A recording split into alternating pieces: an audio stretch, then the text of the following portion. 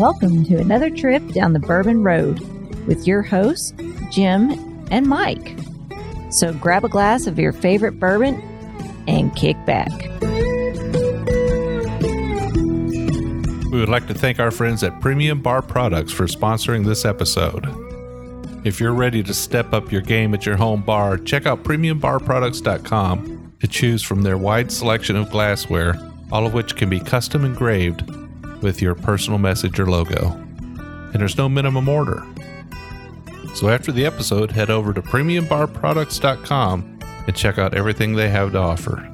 Now, let's get on with the show.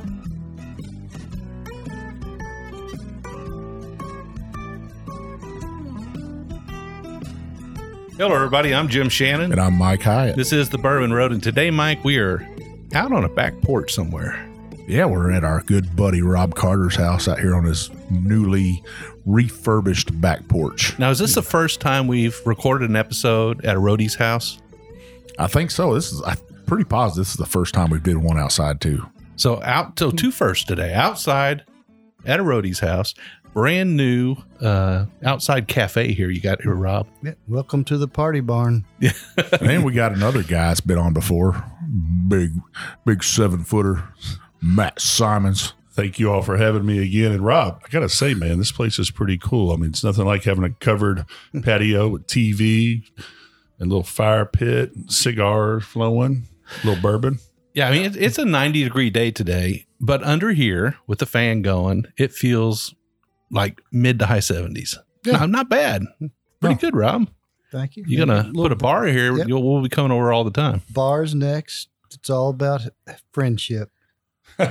Well, I saw you put a privacy kind of fence around your hot tub. You got to keep some of my friends at a distance. Those are the kind of friends you need, right? All right, Mike. So today we got kind of a special show. We've got the four of us together to talk about a subject. Why don't you kind of give us a lead in there and tell everybody what's going on? So everybody watches Netflix, right? Everybody likes to Netflix and chill, as I like to call it. Is that what she calls it? That's what my wife calls it. Netflix and chill. Very. But the show Heist on there has came out, and two of the episodes, they called it the Bourbon King, which was kind of offensive to me, but it was about the Pappy heist at Buffalo Trace and over in Frankfort, Kentucky. And I thought we could sit down and discuss that while we're drinking some whiskey from two of the distilleries involved, because Buffalo Trace wasn't the only distillery involved, right? It was also Wild Turkey, which a lot of people didn't know. I don't think either four of us knew that it was Wild Turkey also. Yeah, I think that's just something I recently learned. Yeah, which was a neat fact and stuff. And that was whole barrels of Wild Turkey. So what I brought on the show today was a bottle of Eagle Rare, which is a 10-year, right? The stamp still on the back, and a deal of Russell Reserve 10-year. And I figured that would be right around that time. And those barrels that got stolen, they'd be about 10 years old now. Yeah, so it's 2013, right? Yeah, somewhere around there. When it all started. Yeah. Right around 2013. Well, that's when the Pappygate investigation started. But I think he's stealing whiskey for a long time. People been dipping into barrels for a while, haven't they? Yeah, you don't get into the investigation mode till you've been taking the bourbon for a couple of years at least. So I thought we'd discuss that and on our four viewpoints, just kind of talk about that while we're sipping on some bourbon. So everybody right now has some Eagle Rare 10-year in their glass. Well, let's sip on it and talk about it, Mike. Yeah, let's do it. All right. Cheers, y'all. Cheers. Cheers. We also got some cigars going here to add to the ambiance. Yeah. What you guys smoking on? You know, I'm gonna not lie, and I'm gonna be completely transparent, but I am smoking one of the best cheap cigars that I've found. I have smoked a lot of cheap cigars looking for like a $3 or $4 cigar that is worth a darn, and I've never found one until I was at Executive Cigar in Simpsonville, Kentucky, and they have one from the Quorum brand, and Quorum is known as a cheap cigar, and they have many that are no good, but they have one called the Havana, and it is excellent. I bought a 20-pack of them for $60, so it's like $3 a cigar. Wow! And it's a really good cigar. I wouldn't put it up there with the great cigars, a Liga Privada or whatever, but it's for $3. It doesn't taste like they swept it off the floor and into a cigar and rolled it up. It's not bad. It's got some earth tone to it. It's got a little spice.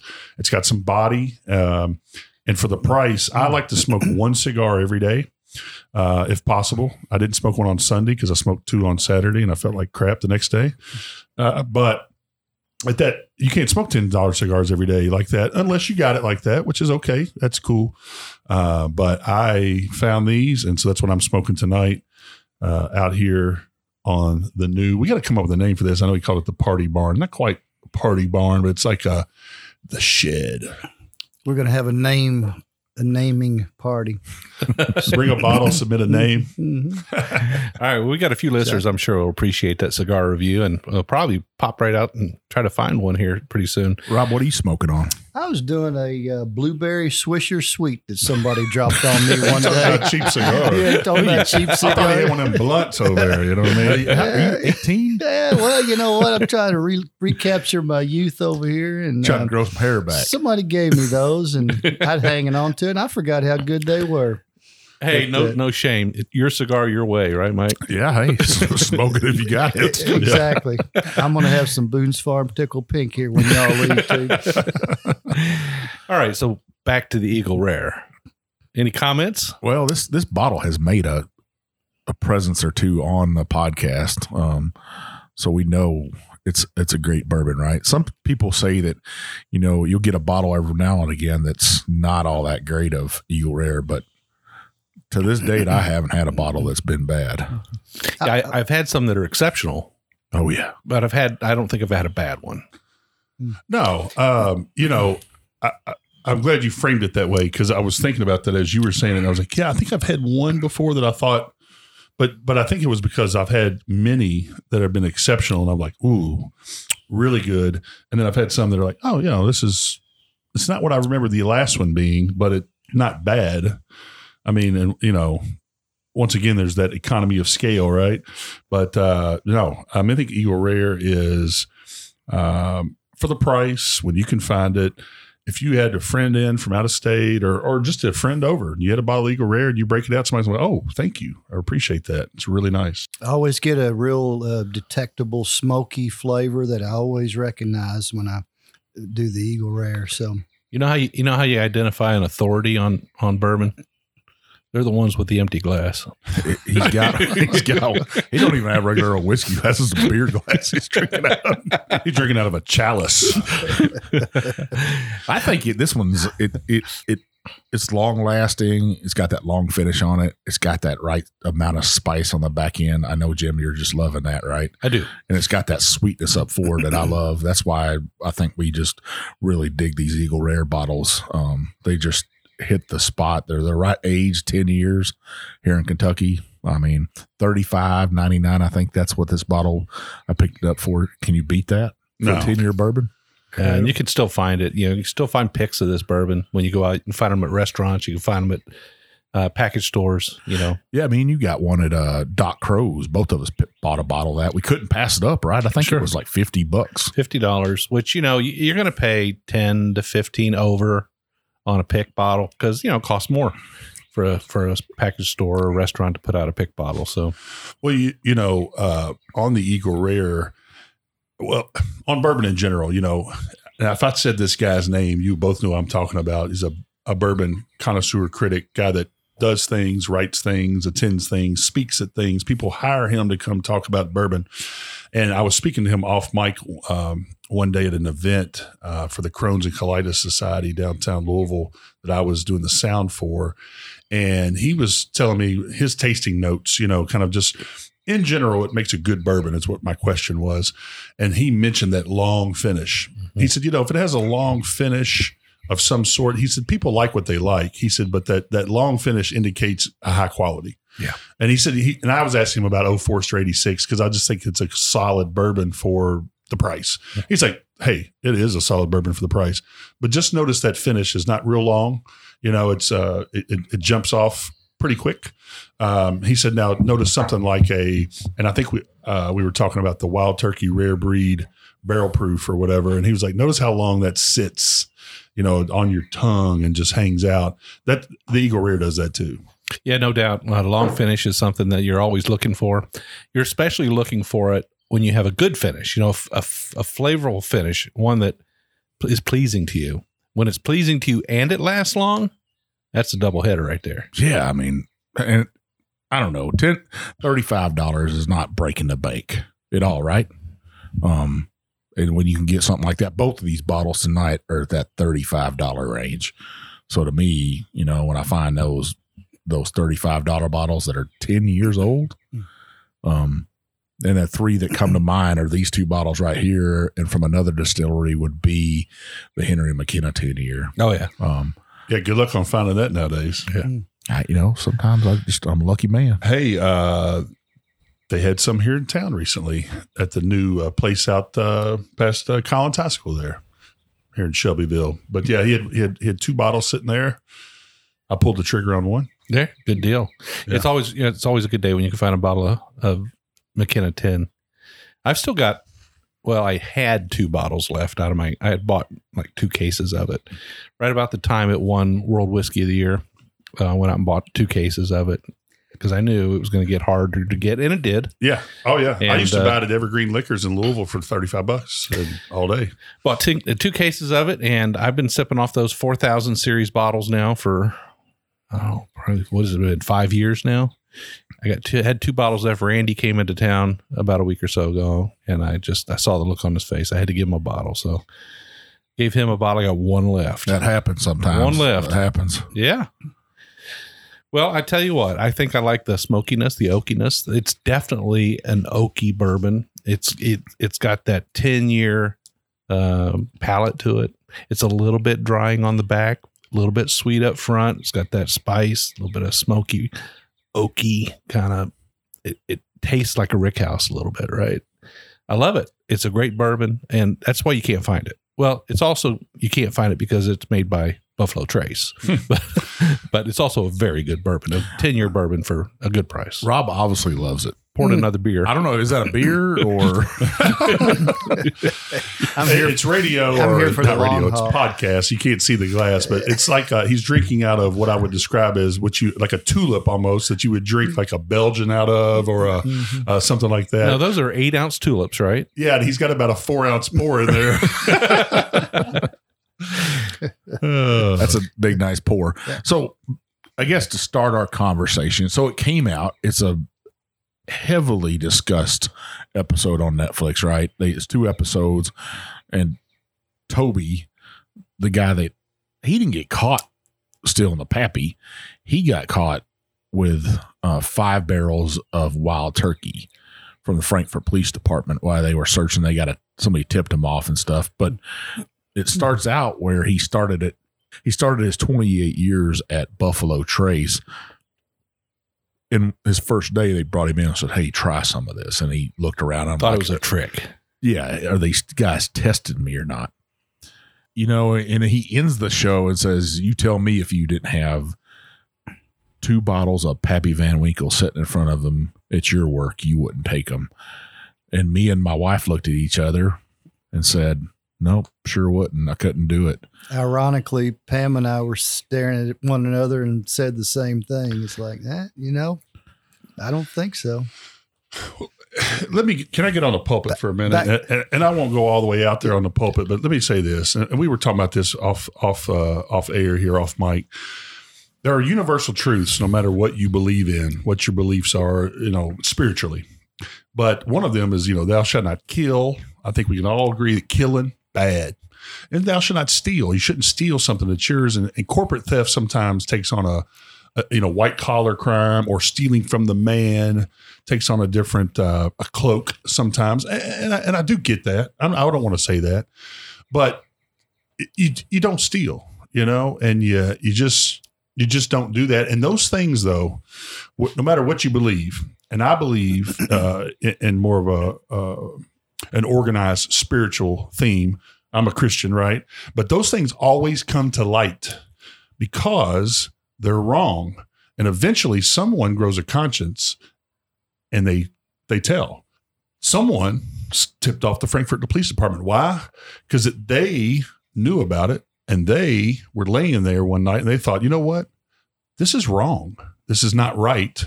And and you can turn a blind eye to things that are fun and things that are, I don't know, in recreation, bourbon, beer, gambling. Oh, gosh, he's my bookie on the side here, and I don't want to get into that whole can of worms, but you know what I'm saying is that, those things aren't sanctioned. And this was theft. At the core of it, it was theft. It's stealing.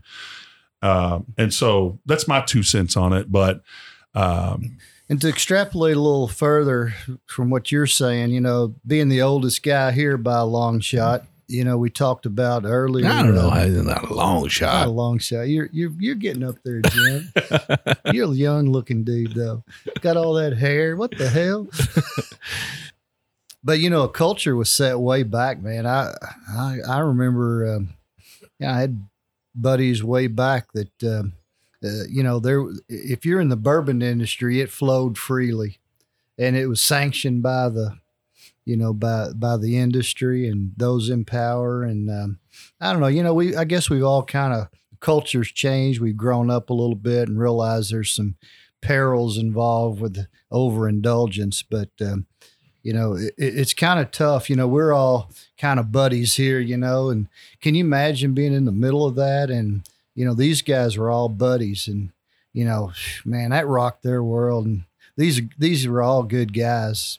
At the core, they were all good guys. And, I could see me being good buddies with them, and it might not have bothered me so much.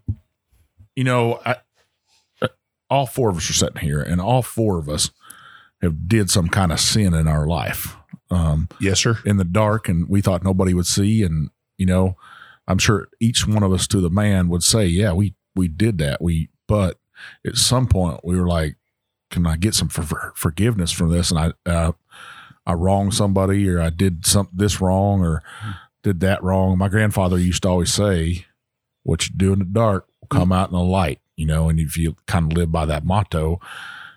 But also he said, hey, if you do something wrong, admit up to it and ask for forgiveness and learn from that. And what struck me wrong is at the very end of that whole documentary, it didn't sound like he was upset that he got caught, and placed a lot of blame on the sheriff himself, and say it's political, and it's he's trying to make a name for himself. And but at the end, he still said, you tell me if you didn't have 2 bottles sitting in front of you, you wouldn't take them. I would hope that most people would answer, probably not. They wouldn't do it. I think most people wouldn't do it. I think there's a certain amount of people that would, who thinks it harms nobody. They got Buffalo Trace has all the money in the world. They're not going to miss a few bottles or whatever it is. But at the end of the day, it's wrong. It's wrong. Well, Johnny Cash, he got it one piece at a time, and it didn't cost him a dime. Yeah. And you knew it was him when he came through your town. He's going to drive everybody wild, ride around in style. GM wouldn't miss just a little piece. Now I get that, but listen, I think we all laid out 4 good perspectives on that. And Rob, I appreciate you saying that, because you're right. Back in the 70s, 80s, when you couldn't give bourbon away, it was sanctioned at the distilleries. It was, and even, my aunt works at a distillery, and they don't steal, but until the last 5 or 10 years, when a larger national company or international company took them over, they, when it comes Christmas time, they'll here, have a bottle, have a case, have a this, have a that, especially stuff they didn't sell or, whatever, they would give it out. And, but that's fine. They gave it out. Right. And Rob, when you said that though, it takes me back to, I'm sure all those guys are good guys, probably great guys to play softball with, pitch some horseshoes with, hang out, drink some bourbon down at the lake. But at the end of the day, my mom said 2 things to me that just keep popping in my mind when you were talking there. Birds of a feather flock together. And if all your buddies jump off the bridge and ask you to do it, are you going to do it too? Now, it depends on how high the bridge is and how deep the water is, maybe. Or how hot the day is. If it's a hot day, I might jump off the bridge. So there is no right or wrong answer to this. There's some gray area here, Big Chief. I mean, there's some gray area on this. I think what happens is you get rolling on a heist like this, and even when you start getting investigated and you're like, they got nothing. They haven't talked to me. I'm not, and when I will tell you this, where all of my sins, not all, but a lot of the sins that I've done in my life I've been desperate.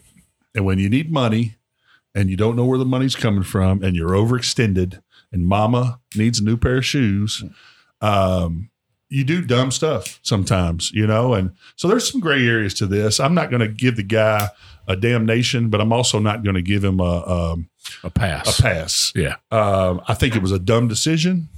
They say he's not a bad guy. He made bad decisions. Well, that's what bad guys do. They make bad decisions. And if he can humble himself and say, hey, I did some wrong here and own it, he'll be all right. I don't know. I don't think he owned it. How long has it been since he hasn't owned it yet? I don't think, you don't go on a documentary and say, what would you do? And, but see, now you got me defending the guy because that's editing. Yeah. He might have said that in the first sentence and then they threw it on the last sentence. And that's what we don't know. Yeah, that's true. How it was edited. That's true. Yeah. They finished the show with that, which, we don't know what the editor did. Yeah. The other thing is they made, Pat Tillman, was that Melton? Pat Milton. They made the sheriff look like the bad guy. And I was like, man, this is making, being law enforcement myself for so many years, making the police officer look like the bad guy because he was doing his job and making his sheriff's department do their job and showing the public that they're doing their job. But that's what's popular now, Mike. To make the police look bad. I mean, let's not get out there on. Well, that's a different time, 2013. Yeah, but they just published a documentary. See, we're talking about editing and putting the show together, right? And there's no tinfoil out here, so I can't make a hat. But he did not get reelected. Well, and that's a whole nother can of worms because it's like society tells us that it's okay to steal from the man. It's okay to run a few bets on the side. You know what I'm saying? And so, he probably did get reelected because people were like, oh, man, he dried up my Pappy. I don't think as a general rule, society makes it okay to steal from the man. I don't know that that's true. I think you can still have sort of a moral fence that guides you, right? Yep, I agree. Yeah, I agree. Well, that's what was my original point was I think those things are innate.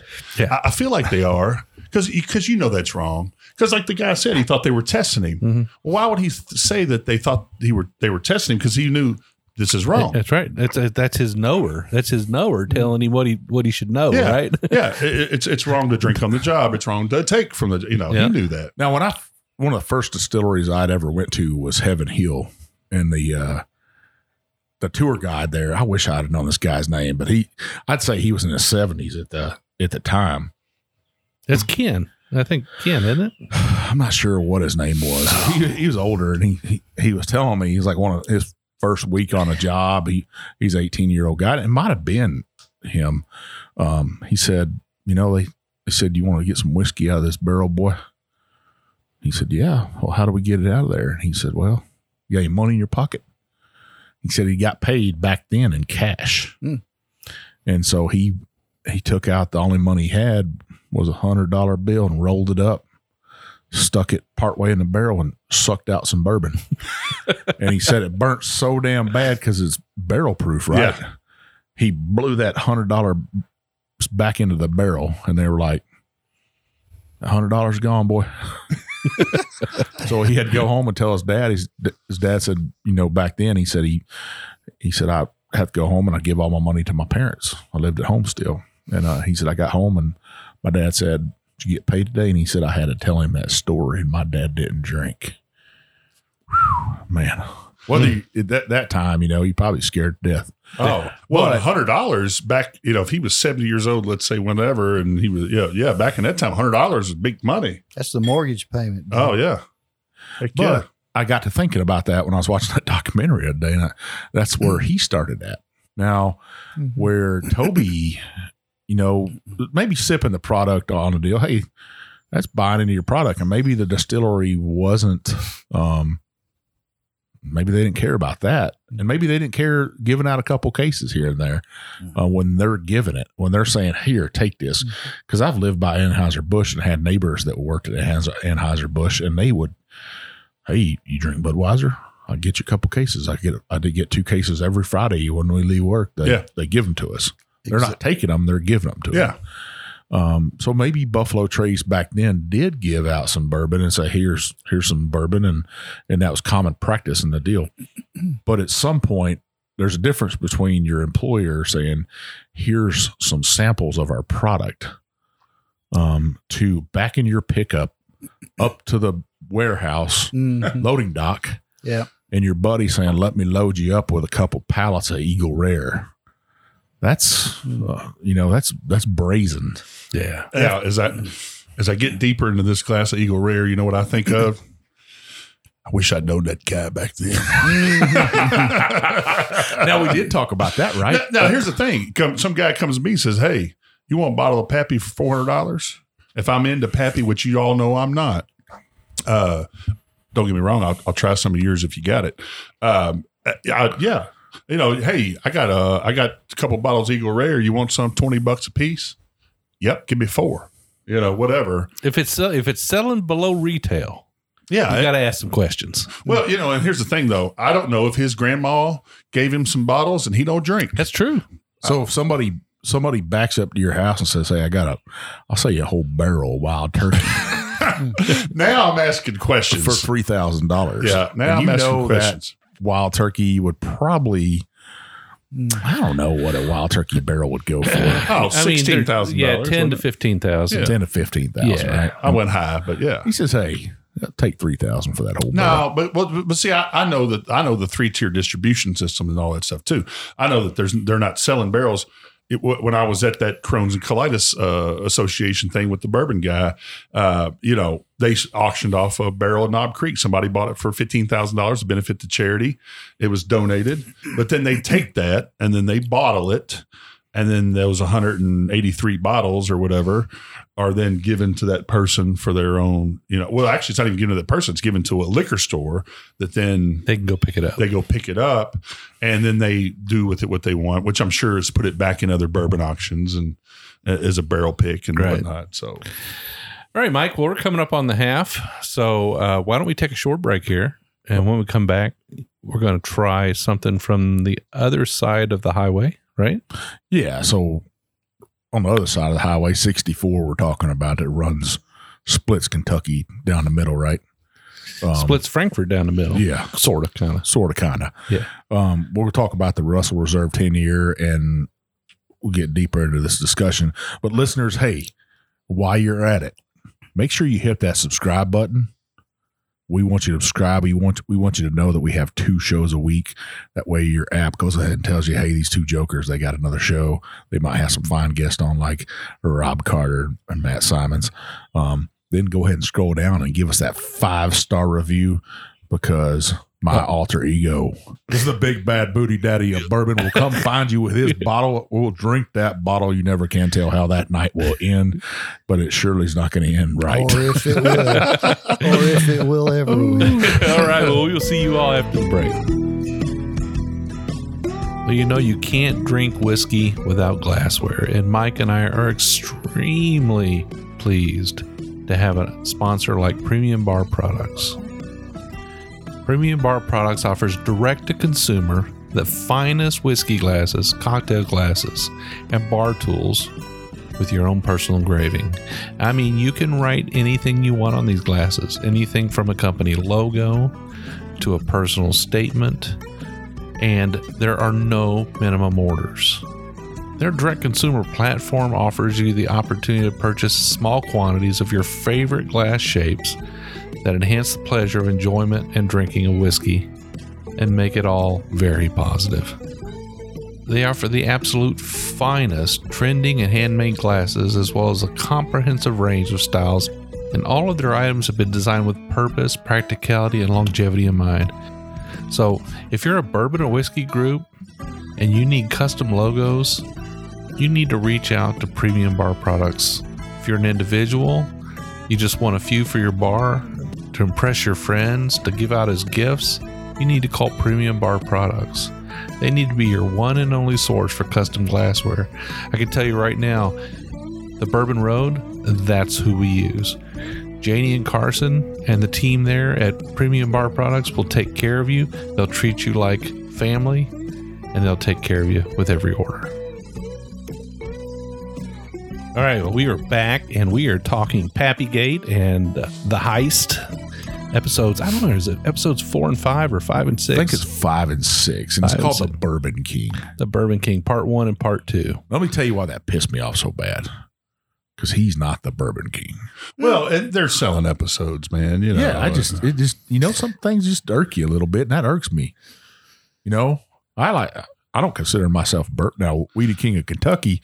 That's a whole different thing. You know, I like some weeded bourbon. Well, let me ask you this: what would qualify someone to have the moniker the Bourbon King? So Jimmy Russell. What came to my mind first off? Jimmy Russell. Yeah. Now Jimmy Russell's the Bourbon King. Yeah, there you go. He's a good dude. He's no doubt the Bourbon King, and with that, or the guy that passed away a couple years ago from Four Roses. He's great. I mean, he's not what Jimmy Russell was, but he was a great distiller. Al Young, worthy Al of the Young. moniker, the Bourbon King. You know? Al Young, yeah, somebody that has had a lot of respect in the bourbon culture, and maybe has their name on a bottle. You know, that I'd put it to that. Speaking of, what are we drinking now? Well, we got Russell's Reserve, Kentucky Straight Bourbon Whiskey 10-year-old. Now, this is one of my wife's favorite bourbons. She don't like a whole lot of them, but she decided this is like drinking cherry juice. This is the 10-year-old.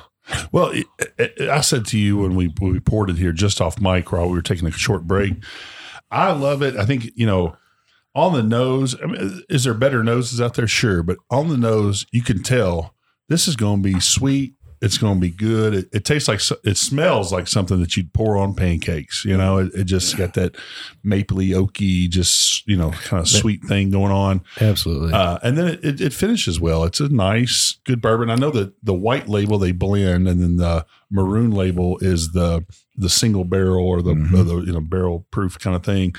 But for $35, and you can find it all day, every day, most anywhere, it's a good whiskey. Well, let's back up for a minute. Let's anybody who has maybe listened to the first half of the episode yesterday on the way to work, and today on the way to work, they're listening to part 2, the second half of the episode. Maybe we need to kind of recap a little bit.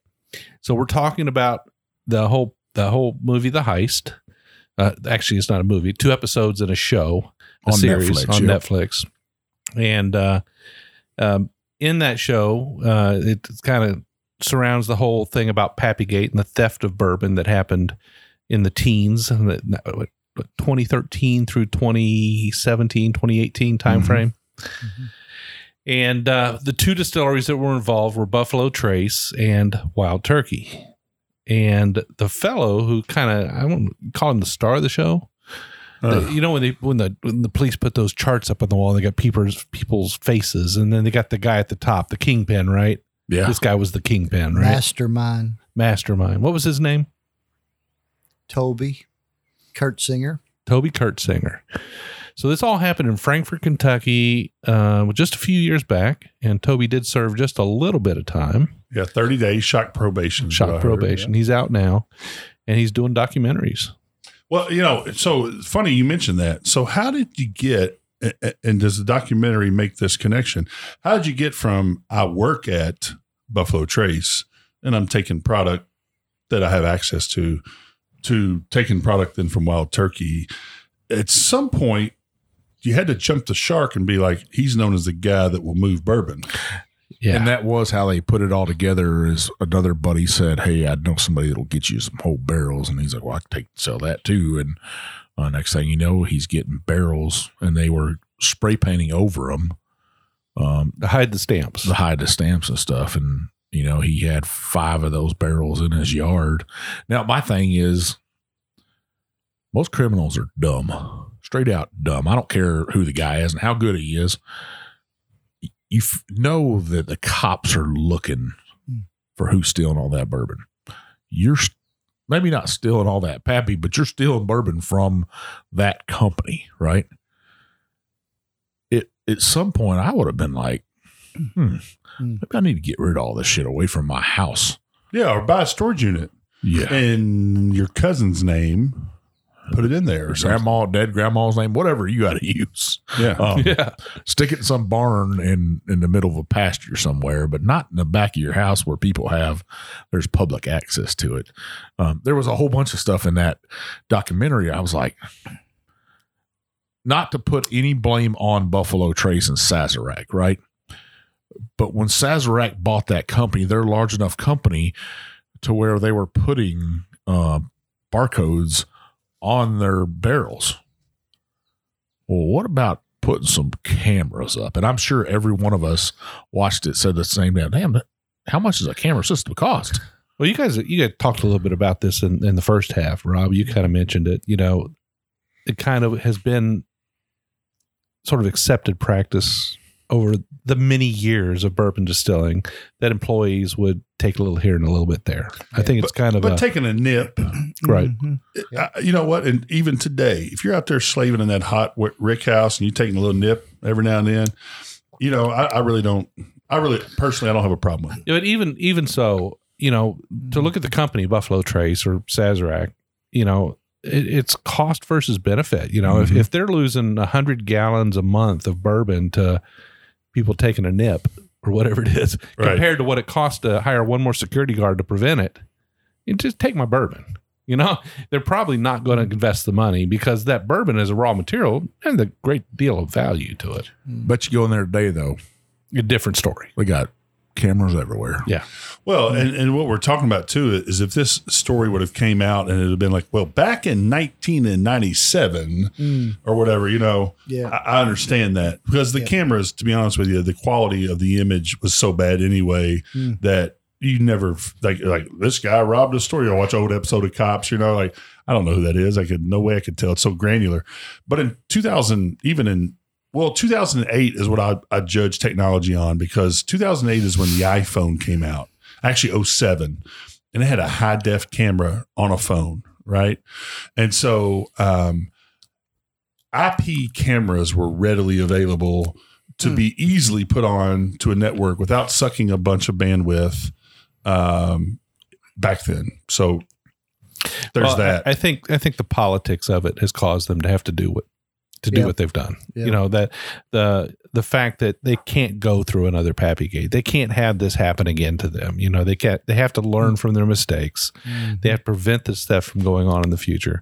I think that actually at the end of the day, the amount of bourbon that was stolen, 176 bottles, guys, let's face it. Dropping a barrel. That's nothing. Yeah. That's not worth the salary of one security guard. It's just not. It probably wasn't. You think about I didn't think about this when I was watching the documentary, but around them same times, how many rick houses burn up or collapsed and how much bourbon did they lose? And they have more pressing concerns than a pallet full of Pappy disappearing. Well, here's another left field question for you guys, but how do we get the name Pappy Gate on this when Pappy was probably the least of what was taken? That's what threw us all for a loop, but don't you think? I mean, I can answer it as well because it's the most glamorous due to allocation bourbon, and that's why it sells looks. But it wasn't Pappy Gate. This was, if anything, it was Wild Turkey Gate or it was, Buffalo Trace Gate or whatever you want to call it. The actual value, the actual street value or retail value of all the bourbon that was taken was what, 26,000 you said? Convicted upon, yeah. But in the media and on the, the show, they talk about being hundreds of thousands of dollars. Well, those are secondary market prices, right? Yeah, but also there's probably the tens of thousands of dollars of stuff that was never caught.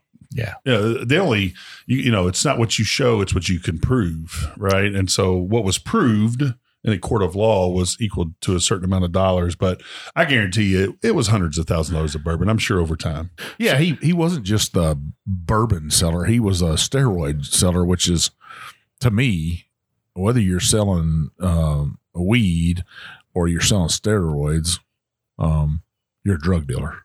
He's a drug dealer. No matter how you look at it, one causes cancer, one causes you to get the munchies and get fat. I mean, when it boils down to it.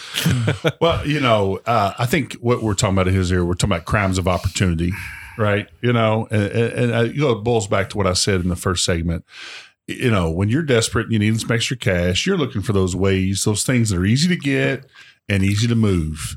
And nobody's really going to say much because, you know, everybody at the gym, not everybody, but, you know, certain guys at the gym, they're doing the roids. They want them, they get them, they buy them from you. You make you $20, $30 here and there. Same with the bourbon, you know, and that doesn't excuse it, doesn't make it right. It just makes it what it is, which is a crime of opportunity. Yeah. I mean, I keep going back to that, but you go back to your teaching as a young man or young woman and you think, man, can I get away with this? And prime example in my life, I took my son, I think he was 9 or 10 years old at the time. We went deer hunting in Texas and we're on the ranch and nobody's out there. I mean, we're on thousands of acres out there. Nobody's around. I knew nobody was around, but I could see the property line right off in the distance. And I'm not hunting, but my son's hunting. I'd already killed a buck. You get one buck tag, and he had his buck tag. I already filled mine, and he had this little bitty youth 243 rifle. I mean, it was tiny. It'd probably been hard for me. I could shoot it, but it'd been hard to shoot it for me. But I was positive I could shoot it. So we're hunting there, and you know, he's 9 or 10-year-old boy. He's fidgeting all over the place. I'm like, be quiet, be quiet. There'd be a monster buck out. Sure enough, right up to the fence line, here comes this. I wouldn't say it's a world record. It was the biggest buck I'd ever seen, you know. And I'm like, oh my goodness, behemoth, goodness. And I was like, hey, that deer crosses that fence, you blast him. So he never crossed the fence. That deer stayed on the other side of the fence. He walked back and forth. And I was getting irritated. I was like, God dang, I'm calling him and he just is not coming. And I thought he probably had a doe up in the cedars up there and he was just out munching on that grass on the edge of the fence. He'd dip his old nose down there and get the grass on the other side and come back up. And I'm like, oh man. And I said, as soon as he comes over and he's like, it's going to have to come way over or I can't shoot it. He's like, I don't think I can shoot that far. And I was like, so he finally does cross. He walks way down the fence out of range for my son and jumps over the fence. And I was like, shoot him now, shoot that deer. And he's like, I can't shoot that far. It's too far. So I was like, I'll tell you what, there ain't nobody out here. I was like, I'll shoot it. I'll tell everybody you shot it. Now this is some good upbringing right here. He looked at me straight in the eye and he's like, but me and you'll know. There you go. Oh, and I said, God dang, how can you not be a proud parent at that point and say that's the difference between right and wrong because me and him we would know that we did wrong, right? You gave me chills when you said that. Hey, y'all would know, and it wasn't right. Yeah. And I knew better, and I don't know if I was really testing that time or not. I've never killed a deer illegally. You wanted that deer bad. I was like, this is a monster. This monster. Enough about you. Back to Kurt's segment. No, so back to the bourbon. Yeah, back to the bourbon. Let's talk a little bit more about this Russell's here. Rob, you got anything to say about it? You know what? I'm kind of like you guys. It's always been one of my favorites. Got a sweet flavor, always recognizable for me, and just I don't know, just something. You know, when you talk about a 10-year-old, that always kind of piques my interest when you're in that age range, and you know, you just think back what somebody had in their head 10 years ago, you know, and it's a good one to me. It's just got great flavors. I've got a buddy that just visited me from Eureka, California, which if you don't know where that is, it's on the very top of California up in Humboldt near Oregon. And he's from here, and he said, I every now and then I ask me, hey, we send you some bourbon? He's like, yeah, don't send me anything that's not 10-year. You know? He's like, if it's not 10-year, I can probably get it. And he said, I'd prefer 10-year single barrel. And, you know, we trade some goods. He's got some things in California he can get that I can't get here, and he'll send me to, but anyhow. Yeah, we're a little familiar with Eureka. That's where our friends Mark and Sherry Carter are from. Carter Bourbon. Oh, yeah. Old Carter. Now, I don't know if they still maintain their place out there in Eureka. They've got a place also at the north end of Napa Valley, and they've got one here in Louisville as well. Interesting thing about Eureka, California is it never freezes, but it rarely gets above 75. Wow. They have it's kind of a rainy season in the winter where it's like 50 and rainy a lot. And then in the summer, it's like 68 to 72 and just perfect and lush. Well, I was just up in Oregon, and I'm going to tell you what, at nighttime, it was in the 40s. I was like, it's cold here. And these people don't have air conditioners in their homes. Oh, my buddy Will, he doesn't have an air conditioner in his home. He's like, I don't need an air conditioner. It's like, free air conditioning, rare days that it gets to 83, it's not humid, and we just open the windows up. Exactly.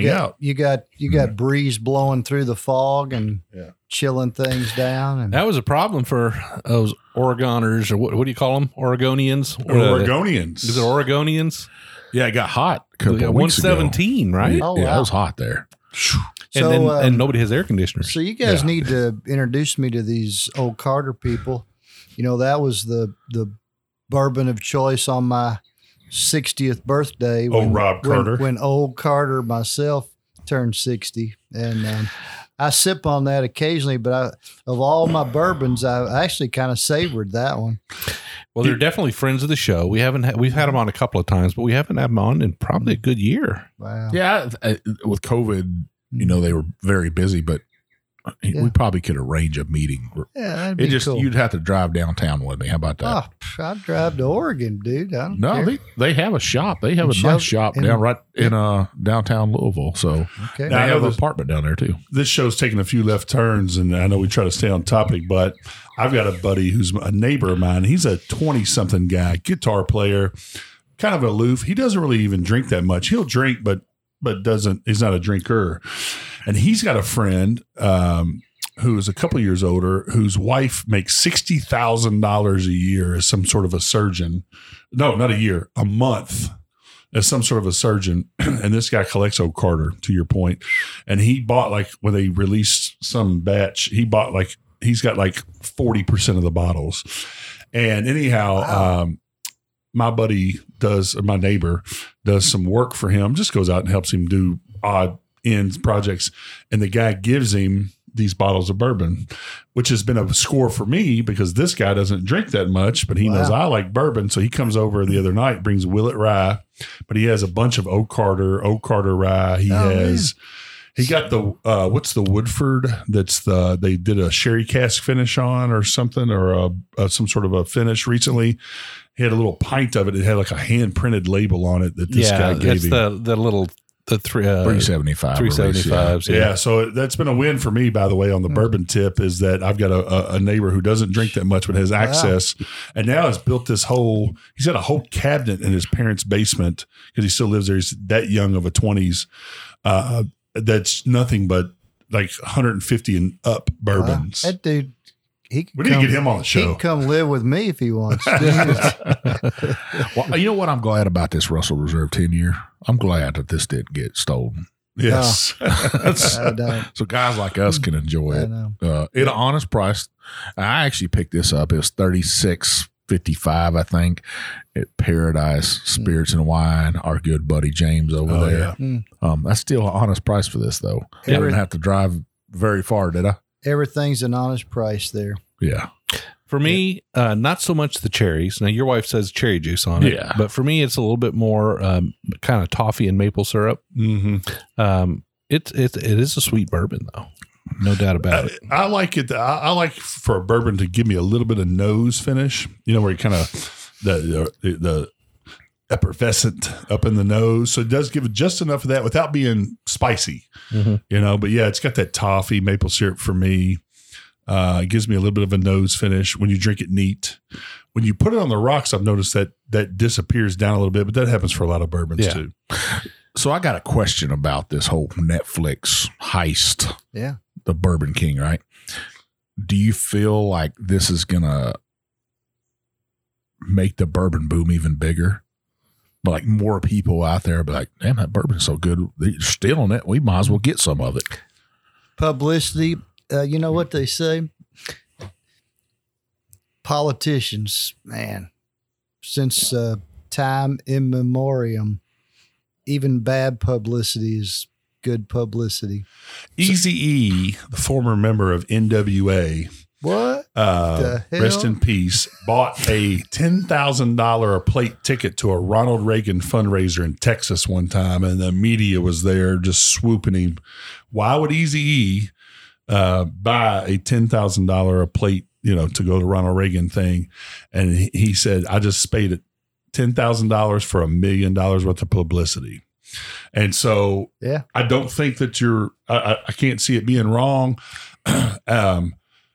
It may even drive the price of Pappy up, because people will say, well, I want to know about this Pappy gate. Anything gate, right? You know what I'm saying? I want to know more about this gate stuff, right? Which is inconsequential to guys like us who live right here in the heart of bourbon country. And we won't go down that road about the whole Pappy thing, but it's inconsequential to us. But that allocation, strategy will continue to succeed, because now it's out there in California and all over the world of, hey, this guy stole this stuff. It must be great.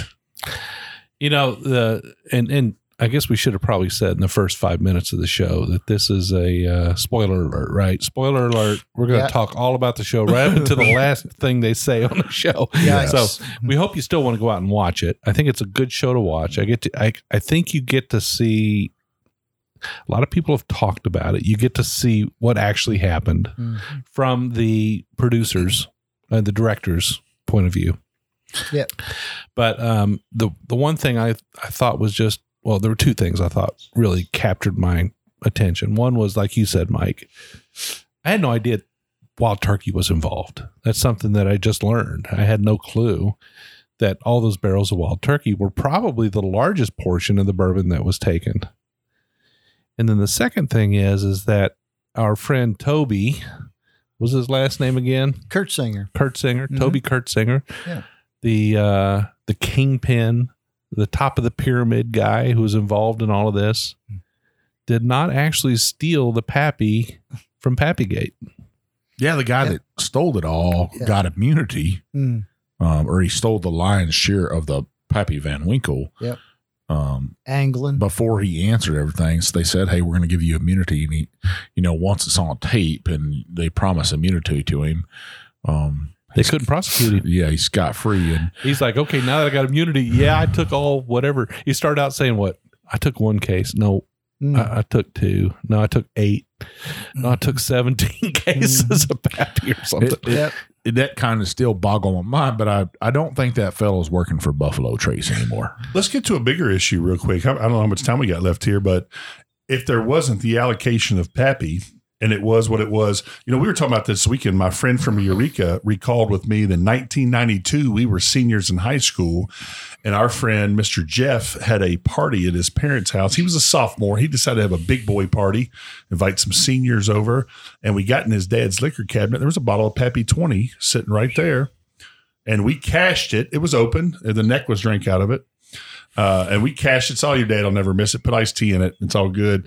And then we stumbled out of the party like Snoop Dogg in the Dre Day video into the bushes and disappeared into the night. But that bottle probably cost Mr. Ron, $50, $60 or whatever, that bourbon was in. Maybe. Is the maybe. So is the bigger thing is another issue to discuss is that allocation, the inflation of prices of this whiskey lead to these types of devious behaviors. Well, it probably does, because it wasn't just Kentucky news at the time. It was world news. They showed a documentary that is on, Good Morning America. It was all over the place. Well, they wouldn't have put just a story about somebody stealing an old granddad bottle in Bond. No, it was still at that time, it was still a great bottle of bourbon, and it's a great bottle of bourbon. Yeah, it's a great bottle of bourbon, no doubt. You know, there is a reason why everybody covets it, not that just because it's weeded bourbon, but it's because it's Pappy, you know, and people still love it. There's a reason Weller is, you know, people love Weller. It's so hard to get. Yeah. It's a good bourbon. Will this drive the sell up? Will it drive the bourbon boom up? I totally believe it will. It's at one point it's bad for Kentucky, I think. But at the same time, damn, is it going to be good for Kentucky to have that in the national spotlight? And people will be like, hey, what's this?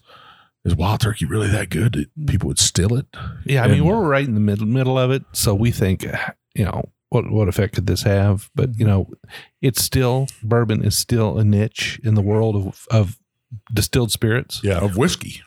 Well, I mean, it's still a category. It's still a division of all the people that drink distilled spirits. Bourbon is a subsection of that. It's a subsection of a subsection. Yeah, exactly. And if you'll give yourself a little time and you want to kind of learn the bourbon industry and the taste and the feel of it, you know, I mean, you think about drinking stuff straight. You know, here as an old guy, I kind of got tired of getting bloated by, you know, 72 ounces of beer and, you know, mixing all kinds of stuff with tequila and vodka to drink it down and to finally take a sip of bourbon and to experience a lot of different flavors and oh man, just you know, smells and that whole concept of bourbon and just sip on it. Look, I'll tell you, it's an acquired taste. You may not like it day one, but if you want to drink a little alcohol, have a little enjoyment, and taste some unique flavors, give yourself some time, go into it easily, sip on it, savor it, and learn to like it, so to speak. I mean, I don't know, it sounds stupid, but I mean, to me, bourbon is the diet drink of choice. All this stuff, all this stuff has the same number of calories in the 1.5 ounce pour, but most of them you're trying to put Coke and something else Lime in it, juice or something else in it to Where make I it thought taste you were good. going, Rob, was if you want to get into bourbon and hear the stories I love that too. of the industry. Thank you. Go And there. I mean, that's where I think the real charm of bourbon lies. And that's where, The Chief, to history. answer your question, I think that's where this lies. Yep. It goes down into the lore of bourbon, which was started a whole sport, NASCAR, wheeling around moonshine. Yeah. You know what I'm That's saying? true. That's true. Yeah. I mean, this liquor that we have in our glass right now has spawned an industry. It's built houses. It's built empires. It's ruined lives. It's made lives. It has Made good friendships. good friendships. It's created a whole sport. Yeah. I mean, you want to get into the where I thought you were going, Rob, was if you want to get into the lore of bourbon, this is just another brick in the wall, as Pink Floyd would say. Yeah. Now, Well, I agree with you, Rob, about hey, I love some beer. Jim will tell you that. I can drink just a tiny bit of beer. I might know there's one other man that might be able to sit with me and drink beer. He might be sitting here with me probably. But I went into the liquor store the other day and I wanted me some Modelo, right? I like Modelo every Yeah, now and me then. too. Good So stuff. I went in to get me a case of Modelo and I walked into the cooler and there's a big old case of Modelo right there. I was like, I'm going to grab it. So I grabbed it. I went up. I paid for it. I got home. I opened it up. It was 12 32-ounce bottles. 12 32-ounce Oh, bottles. the big ones? It was the big ones. I made the opposite mistake. I got the little ones recently. Modelitos. And I tell you what, I was very upset at first, but then I realized that I never drink just one beer. So it's perfect. It's like Right. 2 16-ounce pours. That's right. Yeah, It's perfect. yeah. That's right. So it worked out all right. Well, I think you hit the spot on the head. If you're looking to work out and not feel bloated, I'm a big dude, and if I drink a whole bunch of beer, I feel like I'm bloated. I don't feel good. I don't know if I necessarily feel, because I like to drink wheat beer, and it probably does hurt my joints a little bit. So I can sit down and drink some whiskey, especially on a nice cool evening or something, or in the wintertime, have one pour. I don't feel bad about it. It's good to learn how to drink it and stuff, and learn about this subset of the whiskey world and stuff. It's sweeter than Scotch. Doesn't have that smoky taste all the time. You might have that smoke from the barrel itself, but most of the time it's going to have that little bit of sweetness to it, right, Jim? That's right. So and you can throw it on a cube of ice and kind of chill it down. That's sacrilegious. No, I'm just teasing. Well, no, it sort of is for me. I don't do it anymore. No, you should. You should do what you want. It's your bourbon. I know. I'll tell you, I'll go there. I enjoy it neat many times, but if I'm having a cocktail, and having a night, I don't mix it. And that's what you all were getting to, is that you don't have to mix it. There's enough flavor there. I'll throw it on a cube of ice, get my little square cube out. I'll throw it on there, and I'll let it, I'll have a couple of sips off of it before it gets let it open up, diluted, and then I'll let it open up, and it's chilled, and it's nice in the summer. Now in the winter, I find myself not drinking a lot of iced bourbon. I'll do mostly neat. In the fall and the winter, but in the spring, but in the summer, I'll throw a cube in there. Well, let's let everybody know that no Coca-Cola was harmed in the taping of this episode. Absolutely not. In fact, we've got a lot more bourbons on the table than we talked about tonight. But I wanted to make sure that we had some more Wild Turkey and some more Buffalo Trace products here. So I did bring in. I knew we had a couple other guests here from out of town, so I wanted to get a good taste of Kentucky. Even though we're not going to taste them tonight, Mike, talk about the other two bottles that you brought. Well, there's four bottles. Four extra bottles, yeah. Bottles sitting there. We got a bottle of Elmer T. Lee, right? Thank you. It's a hard to get bottle, right? It's just the regular 100 proof. And then I brought a bottle of the 17-year-old Wild Turkey bottled in bond. It's excellent, by the way. A great bourbon, a little oaky on that one because of the 17 years and Don't stuff. Apologize for that. And then I brought some Woodford Reserve batch proof 128.3. That was this year's release. That's my finisher. Oh man, that's a big boy bourbon right there. Yeah, it is. And you can expect us to do a review on that shortly.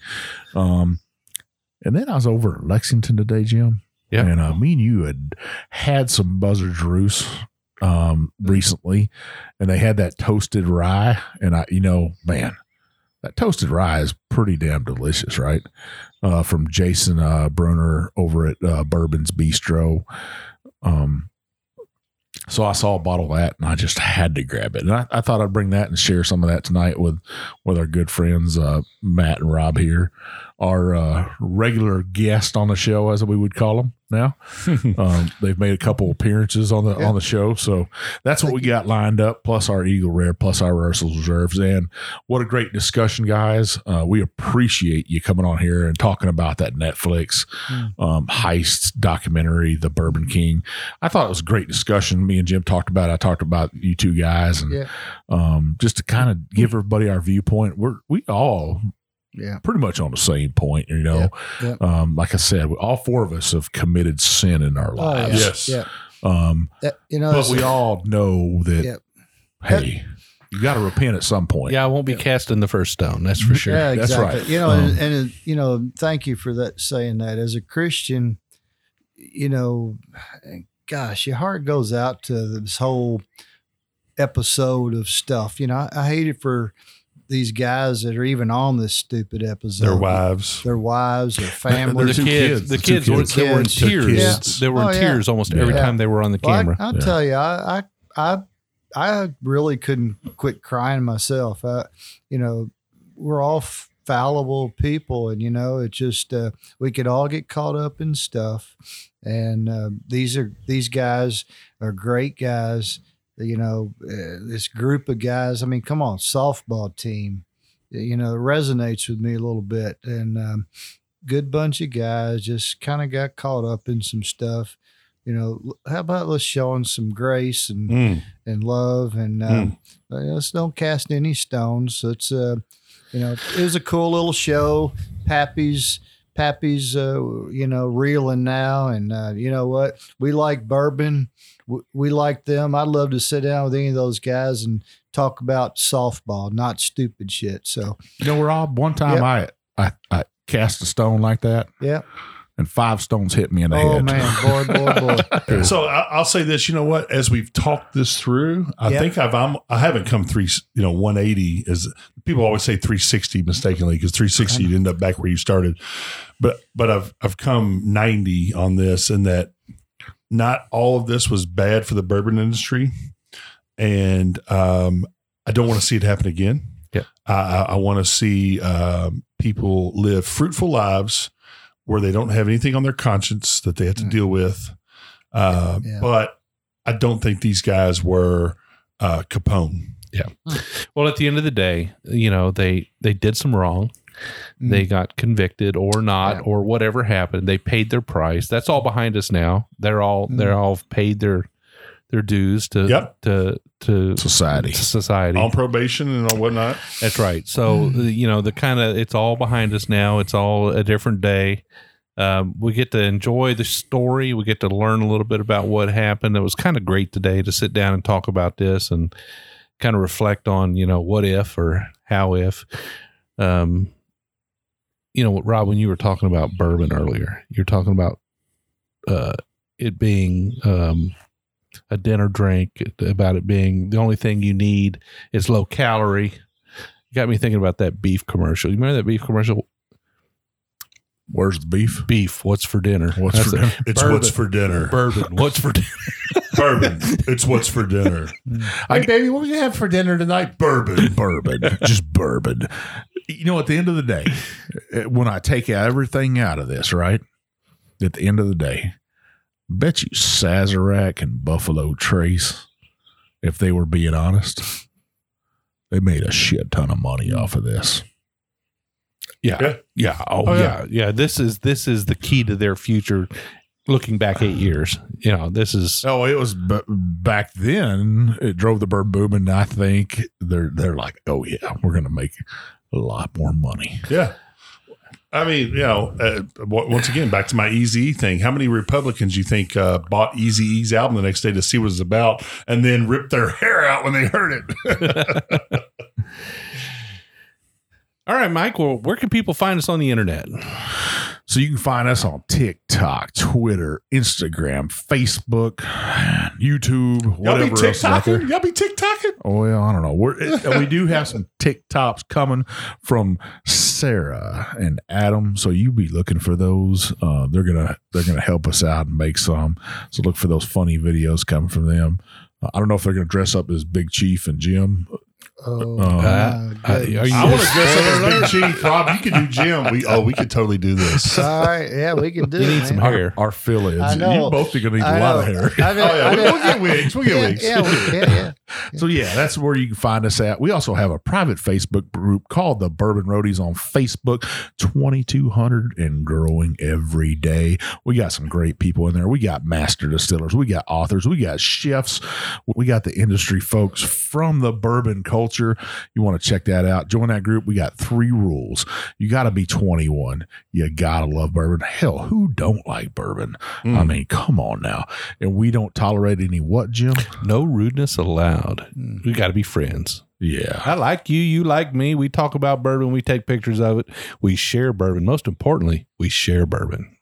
Yeah. So if you want to celebrate a birthday, a retirement, you want to celebrate a death of a friend, meaning you're celebrating their life and you want to raise a glass to them and say cheers to that life, we want you to be able to do that in there. If you want to buy a bottle of some bottom shelf bourbon and that's your first bourbon and you want to celebrate that, post that picture up in there. Nobody's going to beat you up for it. I'm not going to beat you up because I love me some bottom shelf bourbon all day, every day. Who doesn't? It's like my son. He loves some Blantons. If he went into another group, people would beat him up for loving Blantons. But guess what? That's what he loves. He loves it. I love him for that he sticks to his guns on that. So we want to raise the glass up to you. Whatever you love, we're going to love it. We're going to put great comments on there. So check out that group. Please join the Bourbon Roadies. We do some great giveaways in there. We actually have This is your last show before you get to. This is the last chance. Yeah. So if you're listening to this episode, I want you to perk up those ears and listen in, because this is your last chance to get into our contest. Right, Mike? Yeah, so we have a bourbon blending contest. You want to check out our episode on that. It'll be on our webpage, thebourbonroad.com. Go to articles. You'll go down to the article that has a photo of the old hoot and the Big Chief's blend on there. Go to the article, read in there. You'll see the rules. You'll see my address, where to send it to. You got like 3 or 4 days left. Send us your blend. You can put 2 bourbons in there. They got to be between 95 and 105. Send us your blend. We got some special guest judges that are going to come on with us. We're going to, not just anybody. Not just anybody. And these are real bourbon judges, right? Well, Ashley Barnes is one of them. She is the wicked witch of bourbon. She's that witchy woman that can just make some magic happen with bourbon. She's saving distilleries every day by blending their bourbons and getting them out of trouble spots, right? Yeah. I mean, how can you not love that and stuff? And she's a Kentuckian from over in Harrisburg. We love her. She's been a guest on the show many times. So send your stuff in for us. We got some great prizes for that winner. We have a barrel head that's going to be engraved with the Bourbon Road on there. We're going to put some other stuff on that barrel head. A Bourbon Bullshitter t-shirt, a Bourbon Road t-shirt, a Bourbon Glencairn, and a hat. Rob called me cheap the other day. What? I don't remember that. Yeah. So it will also throw in some of our bourbon blends, me and Jim's. And then for the best name out there, you got to name your bourbon. Name your bourbon. We're going to throw in a glass and a bottle of each of our blends, a bottle, a 4-ounce pour. Check that out. Make sure you send us in there your blend. You got 3 to 4 days left. It's got to be postmarked by the 1st. I'd probably even take the 2nd, Jim, because I think Monday. I mean, we're not hardliners. Yeah. I mean, if it's a day late, I think we'll be okay. But understand that internally, we're going to draw a line somewhere. I've only got three samples at my house right now. Depends that's on not how good. good it is. Well, hey, it's a lot of fun to blend bourbon. I mean, it's a lot of fun, and I'll give you a few tips here. All right, you need to pick a base. You got to pick a base, some base bourbon that sort of forms the Wild Turkey Rare Breed. There's a good one. Yeah, absolutely. Wild Turkey Rare Breed. Pick a base. Pick something that's going to form that base. Then get something that takes it in a really crazy direction. Something that rye whiskey. Well, you can't put rye in it. It's got to be a bourbon. But you could do a high rye bourbon that takes it in that direction. Bourbon, yeah. And then your third bourbon, and you can have more than 3 if you want, but if you take that third one, you should try to balance it out. You're probably looking for something that's a little sweeter, maybe a toasted or something else that's got a little more sweetness in it. And you get that nice balance, that core base, you get a little bit of age in there.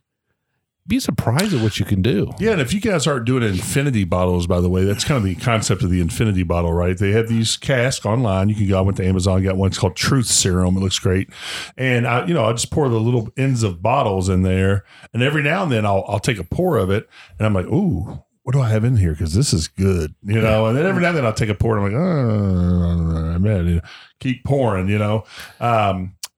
But yeah, it's the same concept, right? It's a little blend. And it's trial and error, because good whiskey A plus good whiskey B doesn't make good whiskey C. Sometimes it makes bad whiskey C. So you got to try. It's trial and error. You got to do a few tastes. And it's a lot of fun. I had a blast doing it. Mike's had a blast doing it. I really think roadies should take a hold of this and run with it. And I do too. A lot of fun. Hey, you in the past when I've been on here have asked me what I'm promoting. Do you mind if I promote something real quick? Something that's dear and dear to both your all's hearts too? Let's do it. Here in Shelbyville on August the 21st, we're going to have the Shelbyville Jeep Invasion. I'm a Jeep guy as well as a bourbon guy. And we're going to have over 100 modified, crazy looking Jeeps, but we're also going to have a concert down at the Barrel Room here in Shelbyville with a national artist named Dusty Bowe, who's from Louisville and spent about 14 years out in LA cutting his teeth with a couple of touring bands. And he's going to be playing for us at the Barrel Room that night from 7 to 11 on August the 21st. Love to have any of the roadies come out. And the Barrel Room is not only known for their beer, but they also are known for their bourbon. They have a lot of good pours in there. We can also go in the Barrel Room and ask for the Bourbon Road Flight. And that's a flight of bourbon that me and Jim have curated for them. Oh, it's sweet. what we love. So you go in there, ask for that Bourbon Road Flight. You might even get a drink out of one of our glasses. I'll tell you what I'm going to do. I'm coordinating this with the owner of the Barrel Room, and I am going to offer you 10% off of that flight if you mention the Bourbon Road podcast and say, I want the Bourbon Road Flight. Fred's going to set you up with 10% off of that flight. I'll make sure that happens on the day of. Awesome. That's so awesome. And I guess the streets of Shelbyville will be lined with Jeeps. No, what we're going to do is we're going to meet down on the west end of town. The police are going to parade us all the way through town. There'll be a huge Jeep parade at 4:30 p.m. We'll be meeting in a private lot, which is just down at the edge of downtown, down by 3rd Street. And then that goes on till about 6:30, and we'll push everybody up to the Barrel Room for the music that starts at 7. So it'll be a big, huge downtown party like we do here. Fourth Fridays in Shelbyville, Kentucky are always big parties, but this one is on a Saturday, August 21st. And Dusty Bow, you do not want to miss. If you like Americana, country, roots rock, just good sounding, anything like that, you'll like Dusty Bow. So if you have a Jeep, this is the place to be. Actually, thank you for that. If you have a Jeep, meet at the Village Plaza Shopping Center in Shelbyville. It's right on the main drag. It's behind the Dairy Queen. Harbor Freight Tools, right Harbor there. Freight Tools between 4 and 4:30. At 4:30 is when the parade starts, and you can have any kind of stock Jeep you want. There will be plenty of modified, fun, big tires, be lifted Jeeps, but just come out there and meet people and have a good time. My club, the Christian Jeep Association, is sponsoring this event, and we're looking forward to having hundreds of Jeeps and just people having a good time and enjoying spirits responsibly. Well, remember that there's also some distilleries in Shelbyville. So if you want to come to some distilleries beforehand, there's Jephthah Creed Distillery right on I-64. There's Bullet Bourbon. And then there's Bullet Bourbon. I mean, everybody loves some Bullet Bourbon, right? Well, and there are a plethora now, and I don't use that term lightly, of Airbnbs and VRBOs in Shelbyville that are nice. I'm talking about nice. HGTV. HGTV nice. Or, there's some that are more, a little bit more affordable. Not that those aren't affordable. But yeah, HGTV nice. Come down and make a weekend of it. Come down on Friday the 20th. Join us all weekend. Stay to the 22nd and have a great party on Saturday. And I'll get Big Chief and Jim out there, and we'll do the Bourbon Road Flight with you guys. 10% off at the Barrel Room. I'll drink one with you. No doubt about it. All right, Michael, we do 2 shows a week. We do a long episode like today's, extra long today, actually. We really got into detail. We do a short episode on Mondays where we kind of spotlight a craft distillery. We look at a smaller brand, somebody who's trying to sort of step out of the box and do something a little bit different. We'd love to have you listen to both episodes every week. What should they do to make sure that they don't miss an episode? Well, like I said before, you want to scroll on up, hit that subscribe button, and scroll on down and hit that 5-star review. Like I said before, we don't want the big bad booty daddy of bourbon to come find you with his bottle. It'll be a very dark night. A dark night, indeed. Are you going to put on lipstick like the Dark Knight? I don't know about all that. Well, we're always looking for great ideas. If you've got somebody you'd like to see on the show, if you're from small town USA and you've got a local distiller and you think their light needs to be shined a little bit, let Mike and I know about it. We'll reach out to them. We'll taste their bourbon. We'll have them on the show. We'll give them a shout out. We're always trying to lift up these small and emerging distilleries. And if you know an Olympian, by the way, if anybody's listening to this podcast knows an Olympian, email Hal, and we would like to get them on for an Olympic show, right? That'd be great. I'd love to have Lee Kiefer on. Now, she just won gold in fencing, right? Yeah. Pretty amazing. From Lexington. So if you know Olympian, send me an email, Mike at the Bourbon Road. We want to do this show like quickly. So as soon as you hear this, if you do know Olympian, they don't have to win a gold or a silver or a bronze. If they competed in the Olympics, we want to know them. If they drink bourbon, we want to know them. So we have them on the Bourbon Road and see how their journey was to the Olympics. I'm not talking about this year's Olympics. I'm talking about any Olympics. 1962, my brother Dave. So send me email. We want to know about that. So Jim, where can they find us at? So you can always reach us on Instagram. I'm JShannon63. I'm One Big Chief. And we will see you down the Bourbon Road.